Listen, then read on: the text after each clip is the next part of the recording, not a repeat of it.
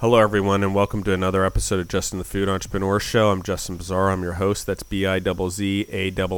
For anyone who's out there, you can find us on Instagram at Justin the Food Entrepreneurs or on Spotify or wherever else you grow yourself through podcasts. Thank you guys, everyone, for listening in. I see our numbers are climbing. We had a stellar day the last couple of days, almost double downloads day per day, as usual, which is kind of cool. I like that. Don't know how that happened, but the podcast is doing well.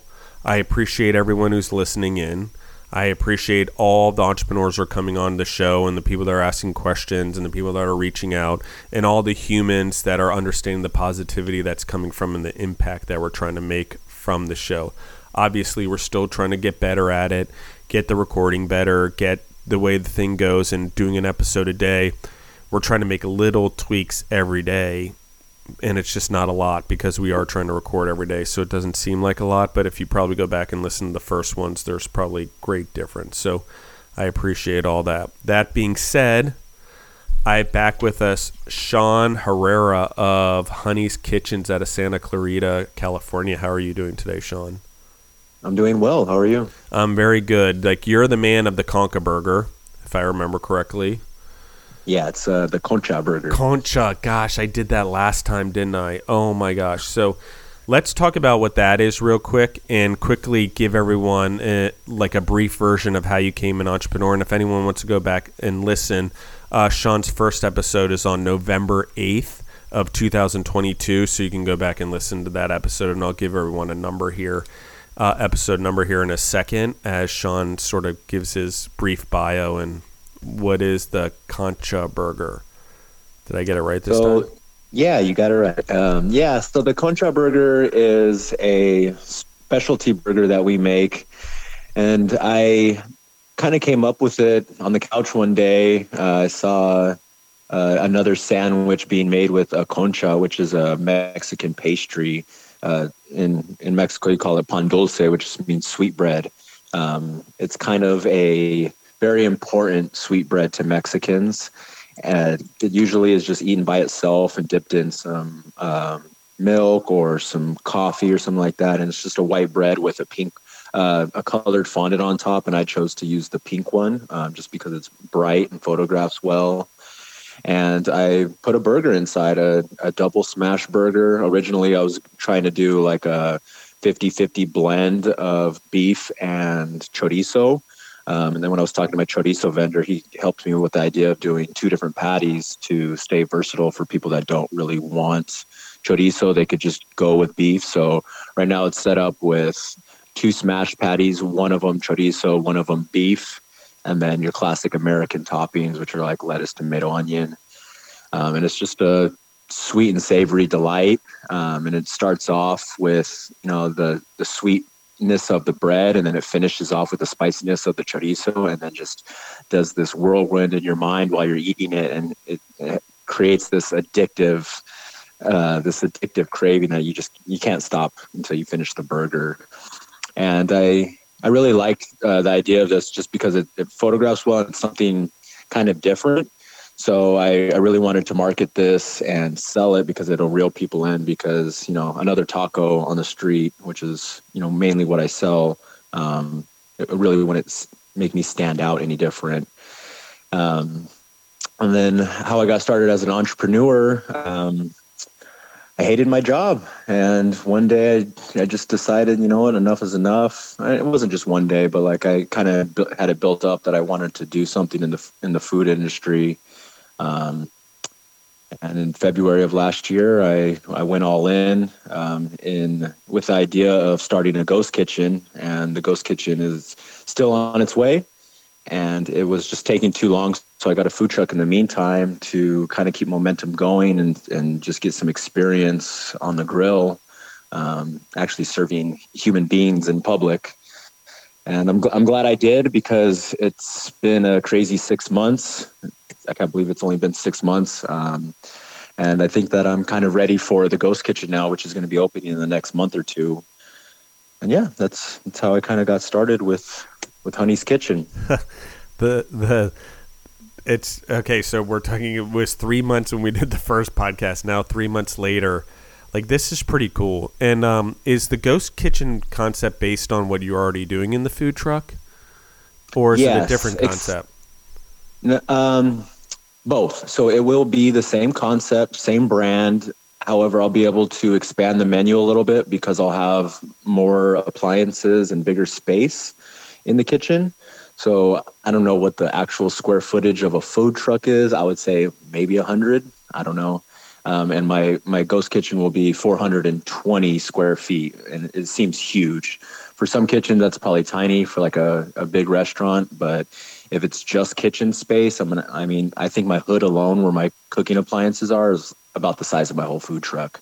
But I've been talking to another like food entrepreneur, and we're discussing adding another virtual brand inside of the kitchen that won't necessarily be related to Honey's, but we'll be selling it out of the kitchen as well. And that'll be some Japanese souffle pancakes. That sounds good. What is that? It was. So it's just a pancake that in the batter, they mix in egg whites to kind of make like a meringue quality to it. I'm sure they add, I don't have the exact recipe, but I'm sure they might add something else, maybe some cream cheese or something like that, because when I ate it, it had like a cream cheesy taste to it. But the reason for the egg whites is they pour the batter on a griddle and then it just fluffs up, I would say a good 6 inches. So it's like a 6-inch tall, fluffy pancake. And they just come with a bunch of toppings, either sweet or savory. So they could, what I've seen is like some type of pork with nuts. The one I had, it was just Oreos and peanut butter and all that good stuff. And it was one of the best desserts I've had in a long time. And I couldn't stop eating it.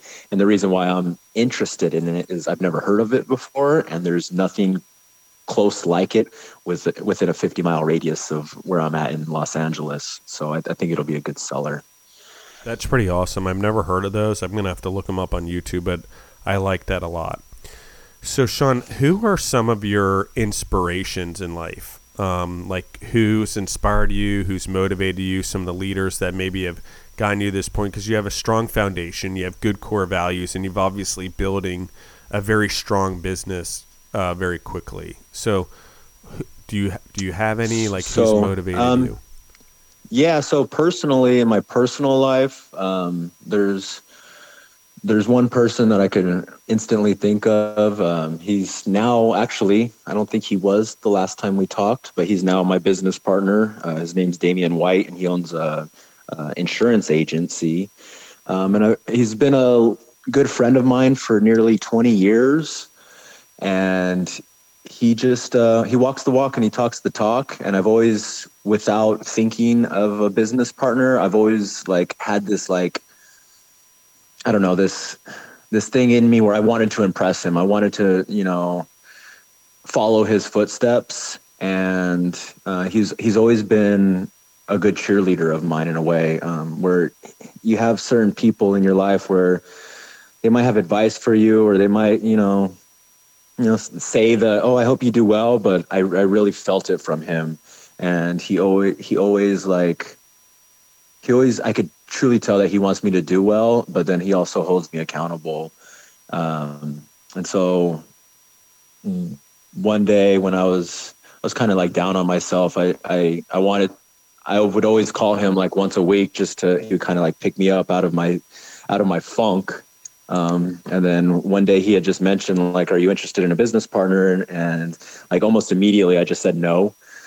Just out of pride. I thought, I got all this. And then a few weeks later, I don't know, it was sitting in the back of my mind. I hit him back up and I was like, you know what? Like, are you still interested in this? And he said, yeah, absolutely. But he's like my biggest role model that I actually know. And then obviously there's some celebrity role models that I follow that are in the entrepreneurial space. Like, I think we were talking about him earlier, Joe Rogan, Chef Roy Choi, Salt Bae, all of the food entrepreneurs that like really hit it off and like created a cult following. Mr. Yang, all of those big guys that not only are great chefs, but good personalities and just interesting people. Those are the people that I really look up to, because it's not just about business to me. It's about like creating myself. I'm creating myself along with creating this business brand. And so I think that these people, their brand is themselves, and so I look up to them as well. Very cool. Let's take this full circle really quickly. So what are how do I explain this? Let's look at your menu as a whole. We talked about the Concha burger. What else is on your menu? So I actually recently just redid my menu for two reasons. One, I'm a little bit better. I shouldn't say I fully understand it yet, but about food costs and what I should be selling it for.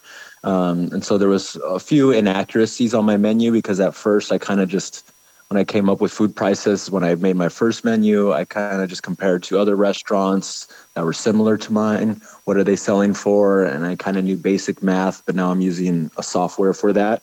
So I wanted to adjust some prices. And I actually was able to lessen prices on a few things, because one of the things that I really want is to create great value with my food and be able to feed working class people. I'm not trying to sell outrageously expensive food. I just want middle class people to be able to enjoy my food. I want anyone to be able to enjoy my food, really. And then I also was getting a lot of requests for things that I could make but weren't really on the menu, and I wasn't really set up, so I didn't have prices for them. So like things like quesadillas and nachos, and small little things that really weren't on my menu, I added to my menu so that way I could just get more sales. And sure enough, when I did add to the menu, like literally the next day, that's all anyone was ordering. So what my main eats on my menu is, you could choose your entree. So you could either get a burrito bowl, loaded fries, or a 2 or 3 taco combo. And then you pick your protein, just kind of like Chipotle. And then your toppings they pretty much come predetermined on all of those entrees. And then I have a few different things outside of that menu. We do quesadillas now. We do nachos. I added a breakfast menu, so we have breakfast burritos. I have chilaquiles, which is a really important dish to me because it's one of my favorite dishes. So I really wanted to sell that one. And then I also was getting a lot of requests for just normal smash burgers, so I added the smash burger to the menu as well. And that was something that I was kind of just making for myself, kind of after hours when I was hungry after a shift. And then a couple people kind of asked me what I was eating. I told them, and then they wanted one. So now I put it on the menu and I sell it, and it's been selling pretty well. So, and I guess I could follow back on the reason why I chose to not have the name or to not have the word tacos in my name was because I didn't want to be limited to being just a taco guy. I always wanted to have the freedom of cooking whatever I wanted to. And that's another reason why mostly Mexican is in my brand, because if something that I want to cook is not necessarily Mexican food, you know what, I don't want to be held back by the name of what my brand is. If we start going off brand too far, then people might question it. But if it's just, the reason why I chose Honey's Kitchen was because I could serve whatever I want. And so I kind of have a good blend of Mexican food and American food. And then I start bringing in other flavors to both of those profiles. I love this. And I love the ability to think outside the box, but also confine yourself to boundaries, if that makes sense. And this is why I'm going to say this to everyone, because a box means you're boxed in on all sides. Boundaries means that you can still flow in a direction. You just have boundaries on either side of you. And I think like saying, okay, I have Mexican food and that's tied to who I am, that's a boundary. But any of the creativity that happens going downstream within this space is all yours. So I think that that's also the benefit of not calling it tacos. It's allowed you to have a broader boundary to be creative in. So that's pretty cool. Which was important to me because I wanted I want to enjoy cooking. I don't want to just serve food because it sells. And so by having a more freedom with my menu, now I could have my items that sell and people could come to me for my staples, but I could also play in the kitchen and have a monthly special where I get to make what I want. And hopefully people get to enjoy it too, because a lot of people get stuck, or what I've noticed is, restaurateurs, they get stuck one of two ways. They either are trying to sell what sells and they don't care about anything other than making money, or they're stuck on, this is how I want to make it. This is my food and I'm not changing it no matter what, even if it's not selling. And I feel like you should be a little more flexible with yourself and kind of do a little bit of both. And so my monthly specials are more of my fun and freedom, while I'm slowly refining and using the data of what really sells to refine my menu. Because that's what I hear time and time again from all the pros is keep it simple, keep it small, very limited. If you just think of In-N-Out, that's what they did, and that's why they're so successful. So it's interesting that you say that, because one of the guys, Sam on Fonseca, that's on here with Roll 'em Up Taquitos, he came out of In-N-Out Burger as well. It's interesting to say that when you're modeling it after, but it is a really good model.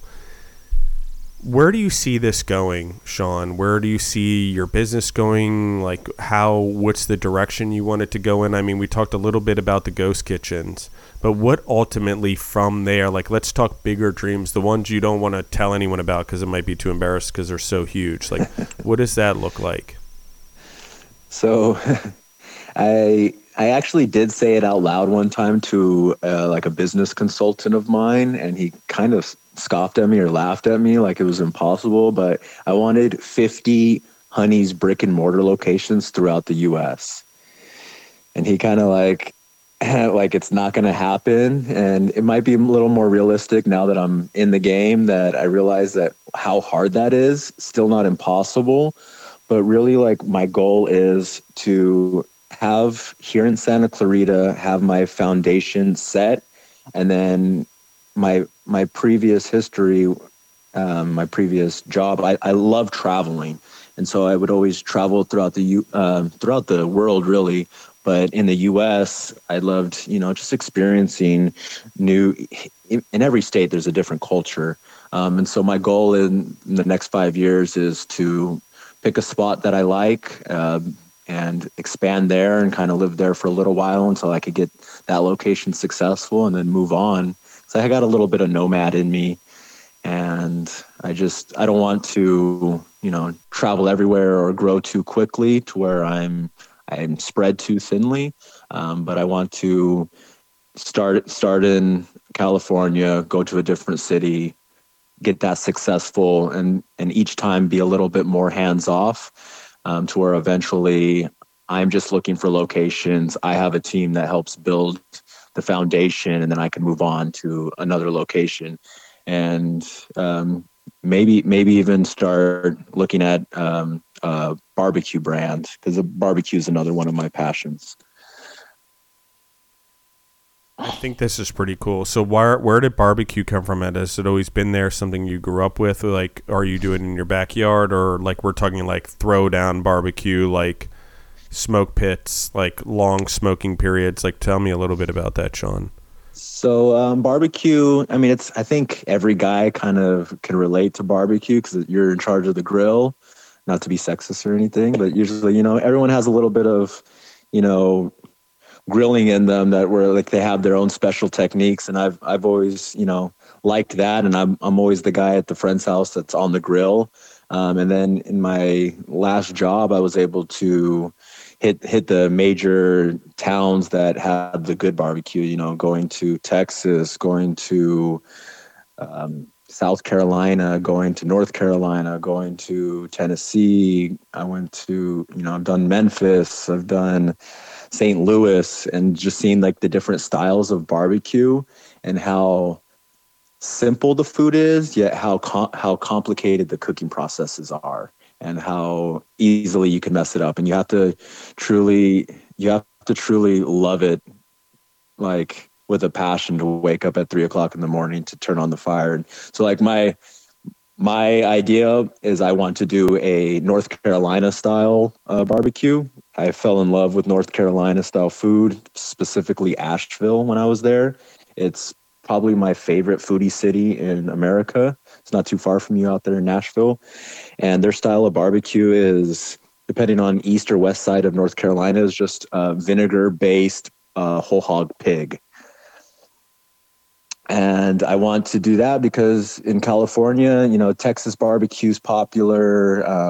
The major barbecues are, and I don't see Memphis, much St. of Carolina. Louis, Yeah, I don't see much of Carolina style, and I like to bring things that are unknown to, things that are unknown to places that I'm familiar with. And so the name of the concept that I've come up with, I want to call it Sweet Carolines. Very, very cool, man. I love this.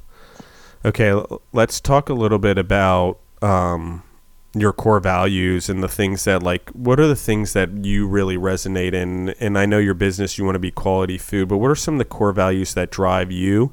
And how do those core values translate into your business? Morals, ethics, motivations, what are they? Those sort of sinker things that are in, I call them anchors, but what are the anchors that are in you that sort of anchor your character?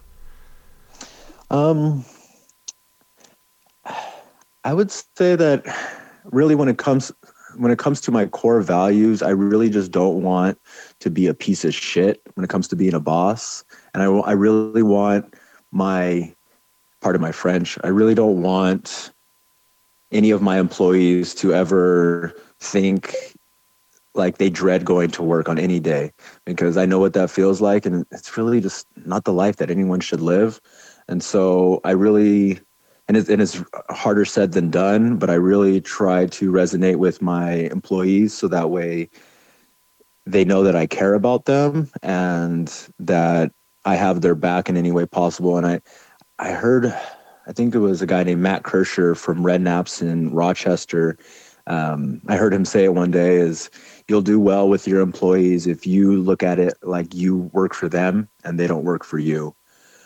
So I just constantly remind myself, because I don't necessarily have the best character. I don't necessarily have the best emotional states all the time. I'm a human being, but I constantly try to remind myself of who the human being I want to be is and who I don't want to be. And what I've seen I have 100 examples of who I don't want to be. And so I just remind myself of that in the moment of how I should handle each situation. And so I just try to remind myself of the values that I want. And then that helps me keep the values that I do have right now, because I'm kind of trying to redefine who I am with this business, because in the career that I had before, I became a certain person because of the corporate life, and you start to mimic corporate structures and you start to become the person just because that's the path to success that you want. And I want to kind of redefine that for myself and put people first, because I think we're in the people business. We're not in the food business. And when it comes to customers, that they are important, but the employees are also important too, because the employees are the ones that are, making it happen. So that way the customers are happy. And I really need to set it up that way. So that way, if I'm not there one day, or, if I can step away one day, those values are instilled in the employees. And just kind of stay true to that. It's harder. It's really hard to do, and it's harder said than done, but I got to remind myself of who I want to be.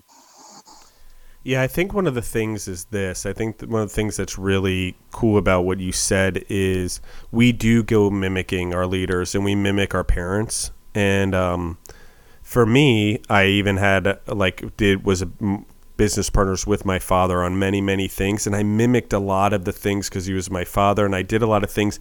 And as I grew my own core values and own morals and became truer to myself, there was what I would call a fracture or a break between what he was expecting of me and what I expected of myself.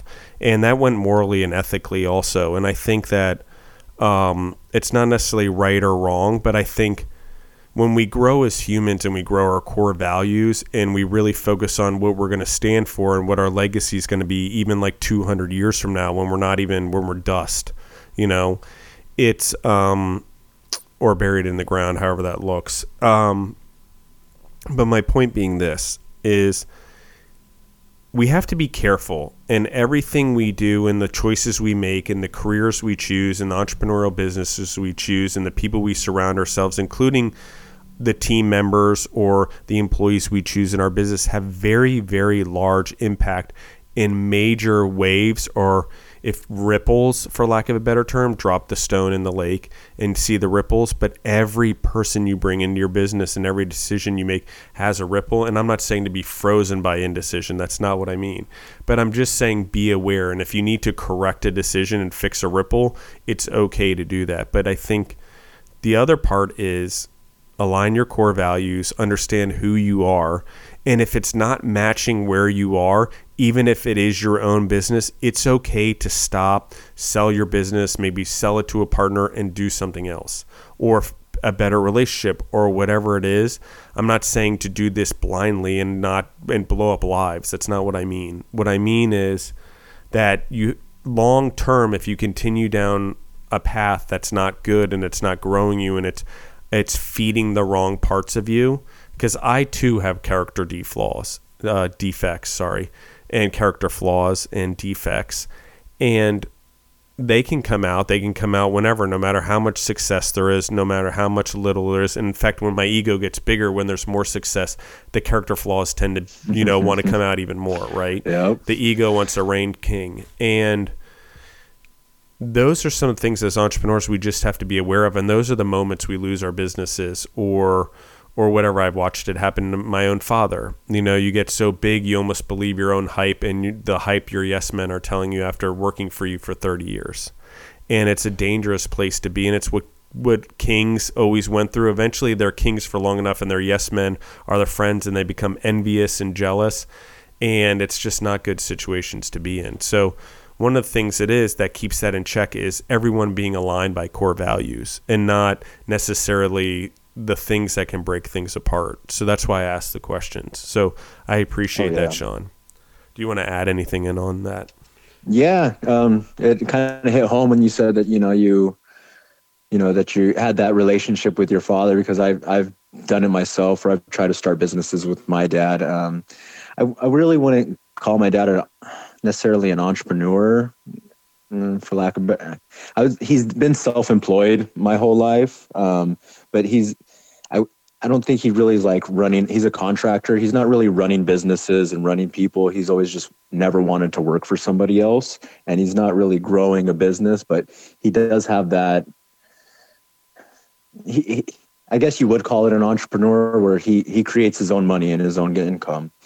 But it was, I think when I was like 19 or 20, we tried to start a construction service together, and my values didn't align with his. And I was able to kind of get out of it quickly before it turned into something that you can't get out of.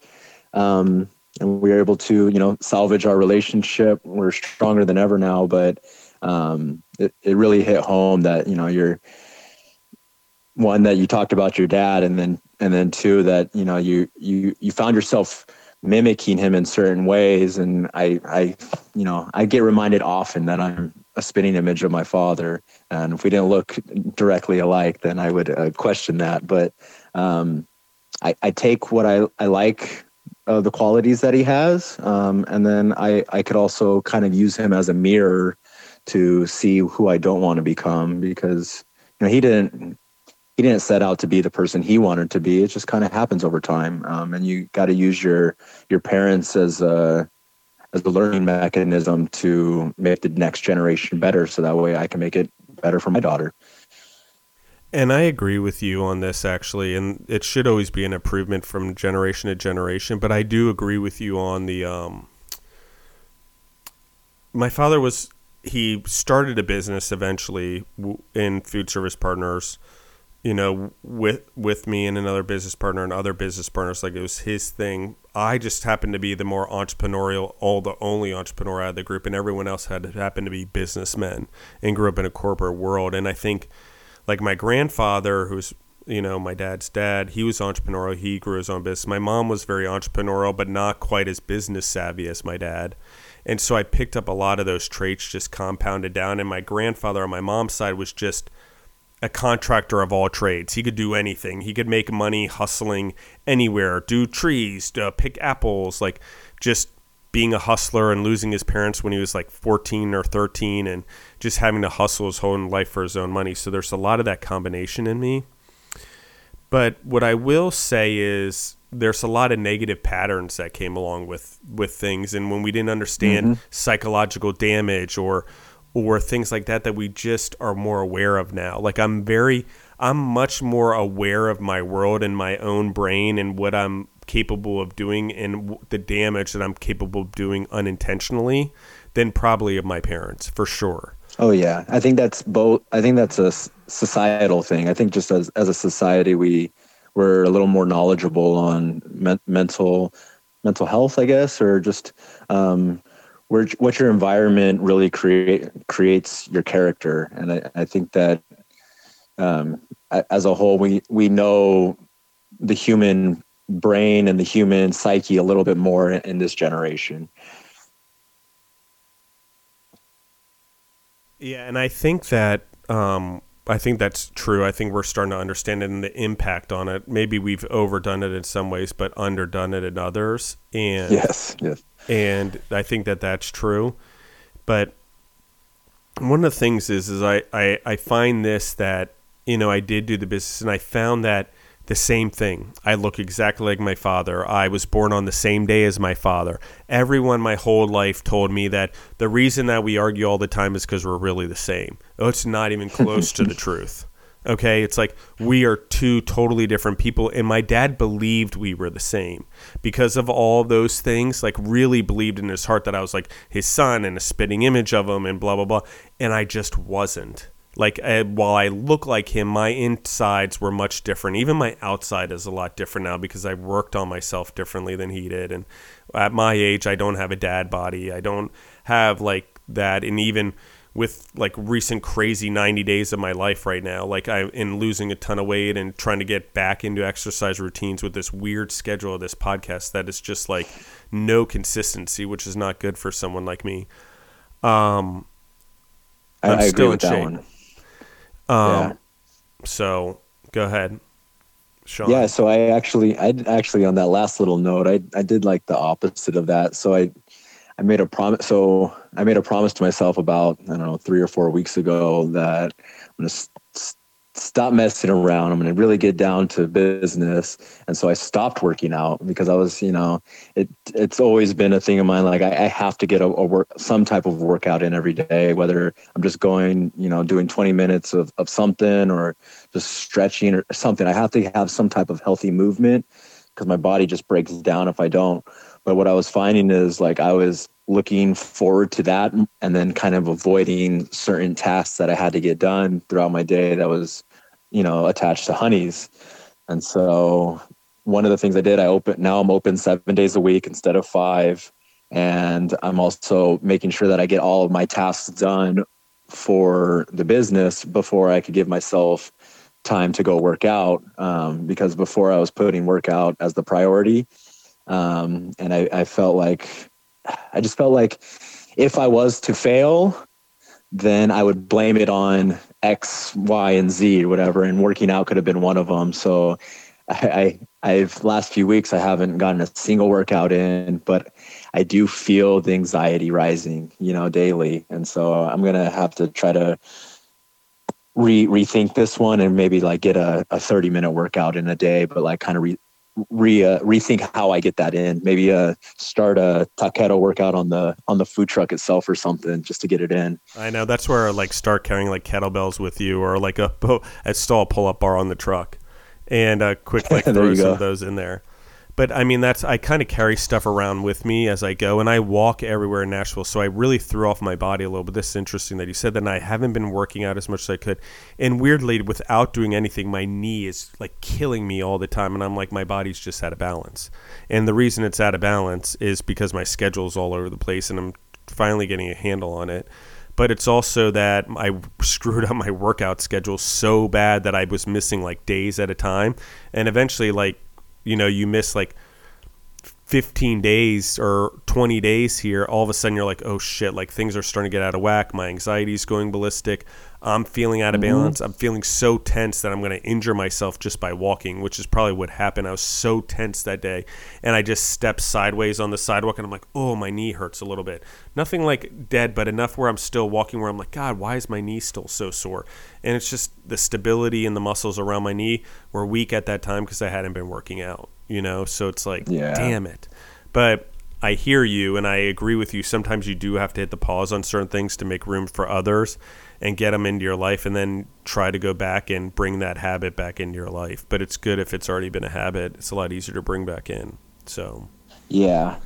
And it's an important thing that I have to keep there. But, it kind of goes to the saying that I use for multiple different reasons, but like you got to put your oxygen masks on before you go and you put someone else's oxygen masks on. And to me, like working out is kind of putting that oxygen mask on. So that way the rest of my day, the rest of my tasks and my well-being is better, even if it feels like you're kind of taking away from yourself or whatnot. Like it's something that I'm doing right now, but I definitely have to get back to it because I could feel myself running out of that oxygen.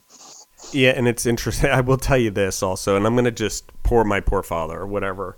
But like there were times like I know why my dad was such a, for lack of a better term, ogre at times. Like if you're not working out on a regular basis or getting exercise, I don't know how you function.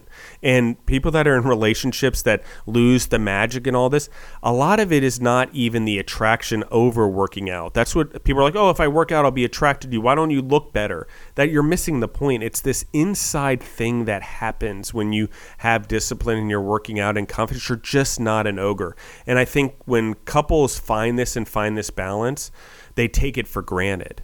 Because when you step outside of that relationship or you have another one and you don't have this balance anymore, or this exercise partner or this person that helps do life with you or exercise with you and keeps on that level with you, it really throws you off. It's something I'm experiencing right now. I don't have any new partners. It's by myself, but because Deborah was and I'll say her name just because she was one of the original co-hosts on the show, is like that we were always in balance and exercise-wise, and I never picked up because that put my food in balance, that put my day in balance. I had to make time for exercise, so I was always more intentional of doing everything effectively and efficiently in my businesses. And I'd still be like, God, I didn't have enough time. Maybe I shouldn't work out. But the reality is the exercise was the mass that provided the structure, that gave me the discipline, that gave me the timetables that I needed to get the things done. I was actually getting more things done in less time than if I hadn't done the exercise because I wasn't under the time crunch or feeling the want. Because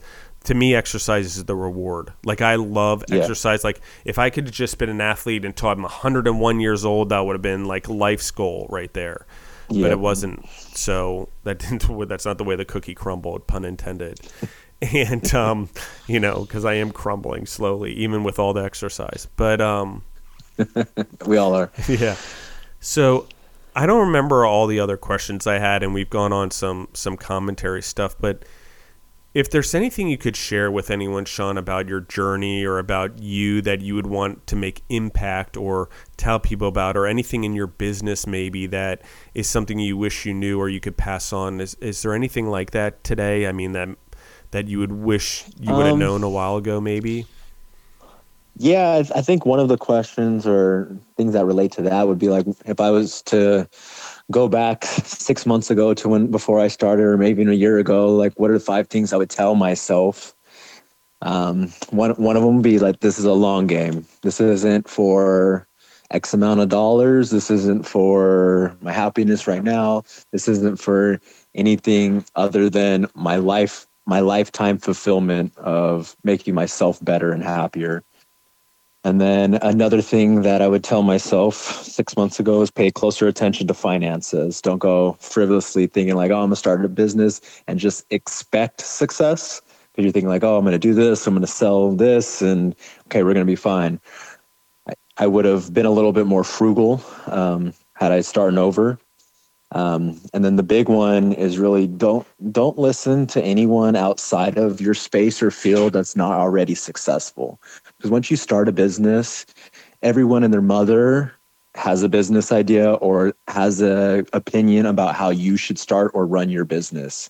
When it comes down to any detail, just anything about it, they're going to have their 2 cents, and they're just being friendly. They're just being, conversationalists, but really what's happening is it's getting into your head and it's making you second guess what your core idea was and what your main drive was. And so really stick with your guns. And if you are going to listen to anybody's advice, listen to somebody who's an expert in the field already. Listen to somebody who's successful and who knows what you're going through and can tell you like, hey, okay, I get where you're thinking this, but you're going to run into these issues. So keep this in mind as well. Because, your Uncle Joe, who has had a mediocre job his own life, who's never really got up off the couch and done something for himself, his advice really doesn't matter to you. And it might get in your way. And you might think because you love Uncle Joe that, his advice matters. And it might subconsciously get in there and don't let it. And then another thing, it's kind of niche specific, but for your advertising, for anything on any type of business, especially food business, I would go start everything organic advertisement first until you get some momentum going and you really start making revenue before you start with paid advertisement. And not only will it save you money, it'll force you to learn what advertisement is and what marketing really is, because you're going through the motion yourself. You start learning what works, what doesn't work. And you got to do the homework. You got to do the footwork. And it's one of the tasks that it's most easily procrastinated, but really just get down to the nitty gritty, start to do, your small campaigns on Instagram, on Facebook, on TikTok. I mean, all the tools are out there nowadays to where you don't need to pay anybody to do anything at first. Once you're starting to grow, once you're too busy, or you always tell yourself you're too busy, but once you're legitimately too busy, then you can start hiring professionals to do your stuff, or even if you're still doing it yourself, paying for those Instagram ads or those Facebook ads and start putting money into it, because the way there's structure now is you kind of need to do both. But learn how to do the organic version first, so that way you could get the more bang for your buck for when you are paying for that paid advertisement. Otherwise, you're just throwing money frivolously everywhere and hoping that it gets you business, when really you should have a set goal and a set return on investment. And yeah. So one of the things that I really want to touch on that you said, and I have a rule about this, actually, it's interesting that you brought this up. I've never talked about this, not on the Centurion Leadership Battalion and not on here. But I've seen a lot of success in this, and 24 years of actually being successful business until we split up the companies and went through what we went through. This is the thing that made it successful. This is how we made sure there was food on the table every year for all the employees, and college tuitions were paid, and all of those things, is by this rule. It's interesting because I have 3 levels of ideas as an entrepreneur, and I just talked about, I had business partners that were businessmen and women, but not entrepreneurs. And this is a very big thing. This is an entrepreneur podcast. Entrepreneurs go spreading positivity. They don't just chase the money. Businessmen try to make profit. Businessmen try to give money back to their investors. Businessmen are only focused on the short-term things. Entrepreneurs are focused on long-term impact and positivity and growing the people around them. There is a difference there. And so let me talk about the 3 levels of how I let ideas in and ventures and all of that. So when someone's outside the circle, they're not in the food space, they're just a person with an idea, that's what I call the out unit. Okay, I have an on unit, an in unit, and an out unit. I'll repeat it again. I have on, in, out. Those are 3 levels. Out is Like that idea came from nowhere. And even if it was a good idea, the amount of time that I'm going to have to vet it because it came from such an amateur perspective, it's not worth my time. Okay, so those are always out into my business ideas. Like people, like you're outside of it, you're not even a vendor. Like, no. Okay, then there's in the business. This happens to be the clients, the customers, the employees, all of that. They can give us ideas inside the business, but those are usually ideas how they affect the internal workings of my business, the operations, the efficiencies, the flows, the whatever. If all of a sudden someone came to me and said something that was a brilliant idea that was for working on the business, like a new whatever, a flavor, it usually was in the business first. Then I have to go work on the business to get that flavor outside. So in food in particular, I find if someone's inside the circle, it's worth listening to. It's at least worth listening and vetting it and hearing it one time. Okay. On my business. Now, this is where big ideas come in. And these people are usually outside your business. Sometimes they're the top executives. And if they're really visionary leaders inside your company or entrepreneurs, they might be these awns. But awns are usually coaches, mentors, entrepreneurs that are in your same space that have your similar mindset and core values that we talked about earlier. And so those type of opinions to work on your business are great. If they're telling you how to go make spaghetti sauce, but they're a marketing and advertising entrepreneur, probably not going to let the idea, a person that should be working on my business, give me an idea about in my business. Okay. If that makes sense to everyone. Yeah. And so if I'm going to need marketing help, he's the guy to go to get ideas to work on my business. And so again, I'm going to repeat that. Out is they're not even close to related to it. Like get out, like no way, not even in. I don't care, even if it's a good idea and someone else did. I'm like, oh, that could have done. That guy did say it. It's not even worth it. I don't even regret it because it's not worth the time. I know even if I tried it, it would have disrupted my life to make it successful. So if someone who did find it successful had the time to do it. There's a lot of that. In is like that internal circle, your clients, your customers, your vendors, the people that are inside your business, your team members, your executives, your managers, whatever, all those ideas in one. And then on is like fellow entrepreneurs, coaches, mentors, especially in the food space, but also outside the food space. Like I said, like you should have a lawyer that's familiar with the food world, but is also a lawyer and familiar with law, and like a CPA that's also a CPA, but he's also familiar with food. Because food costing and tracking is a very difficult thing. And if anyone thinks about this, there's probably just as much ingredients that goes into a food truck restaurant as all the parts that go into an iPhone. So it's like keeping track of all that times menus times multiple items. So it's like one of the things that everyone always asks, like if they want, like Justin, you always talk about the soft costs. Oh, hard costs. Here they are. You want a CPA? Have food experience. You want a lawyer? Have food experience. You want a real estate person to help you do real estate and find commercial real estate? Better have food experience. Food service experience, I don't care. If they're a commercial real estate agent, they should have it. You should have someone that can specify in those areas. Food trucks, make sure it's a good person that's in the food truck business. Don't just Joe Schmo who can build food trucks in his backyard, or maybe he is really good, but get a reference.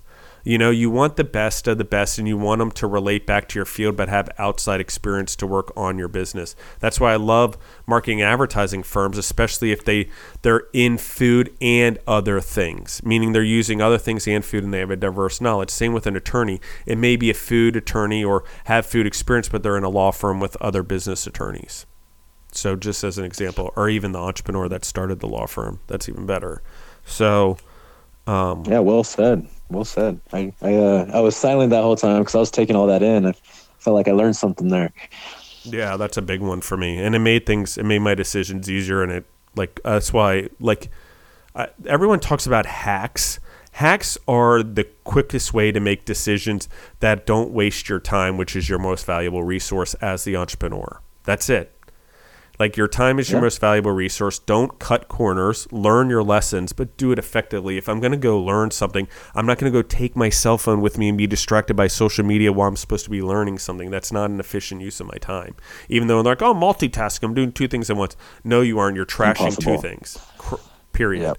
Impossible. Yep. So, cool, Sean. Thank you very much for being on the show again. I appreciate you. No, thank you for having me. It was an honor to be asked to come on again. That means I didn't mess it up too much the first time, and I'm glad to see that you're growing rapidly. I'm hoping that one day you're going to be so famous, and I'm like, hey, I knew that guy. I talked to that guy before we were on Netflix or before we were on HBO. Like, I really wish the best for you, and I hope that you continue on the path that you're on, because it's a good path that you're on. Yeah, I'm going to come find you one of these days because I want to try one of these.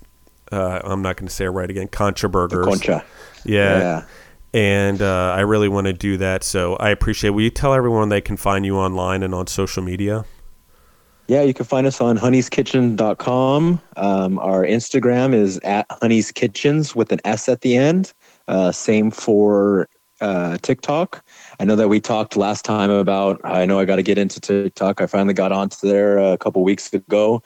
And so I know you've been trying to do an episode a day. My goal for myself is to do a video a day on TikTok to just learn everything, get the momentum going, because that was one of those things that I was saying I was going to do for a long time. So now I'm doing it. So I suggest the same for yourself. At Honey's Kitchens there as well. And then on Facebook, it's Honey Kitchen SCV. Awesome. Thank you, man. And thank you for everyone for listening in. If you like what you hear on the podcast, please share it. If you're a fan of Honey's Kitchens, please give a high review and a good 5 stars. That helps. It helps the algorithms. It helps the episodes get out there. It helps it get in front of entrepreneurs that may be impacted and influence. You never know when you could save a life or might influence someone to start a business that may actually help the world in great ways. You never know. So share it. Yes. Put it out there. Thank you, everyone, for listening in. We're trying to improve here, too. This is a project. That's where we started it 4 years ago, to improve. And I want to thank you, thank everyone in the audience for listening in. I love you guys. Thank you for sharing it. Thank you for always supporting it all these years. It's been amazing, and the downloads keep going up. I love it. And lastly, I just want to say thank you to those who actually did believe in the podcast in the beginning and over the years, and the ones that have supported me and have encouraged me, because there have been very few, and it's not been the people you would think. A lot of people supported at the beginning and then trashed it along the way, and still 4 years into it, we're still going. And I mean, I can't believe the amount of people that I've even employed or were team members that have not liked that I did this and thought it was, it's just a weird thing. People don't like it when you give to other people and not them, when they're used to you giving to them. And that's a hard thing. And so, and that's part of being an entrepreneur also. When you grow your businesses and you grow to do other things, people that have been with you a long time start getting unstable because they're used to you giving to them and focusing on them and growing them, and then all of a sudden you're growing someone else and growing another business and not focusing on them. And so you got to be very careful to make sure you're instilling in them the ability to grow others and find purpose in that, and not purpose in growing from you. And I've made that mistake myself. That's why I bring it up. So I don't know what my point was, but thank you guys for listening in. If you want to find us, you can find us on Spotify or wherever else you grow yourself through podcasts, or at Justin the Food Entrepreneurs. There is the phone number you can text on there if you want to be on the show. We can talk it through, see if you're a good candidate. I know some people have reached out. I like that everyone's coming in. I've had some people that I didn't even reach out to me, so that's kind of cool. Yes, I'd love for you guys to be on the podcast, so reach out and DM us if you have questions for the entrepreneurs that are on the show. And I love you guys, and we're out.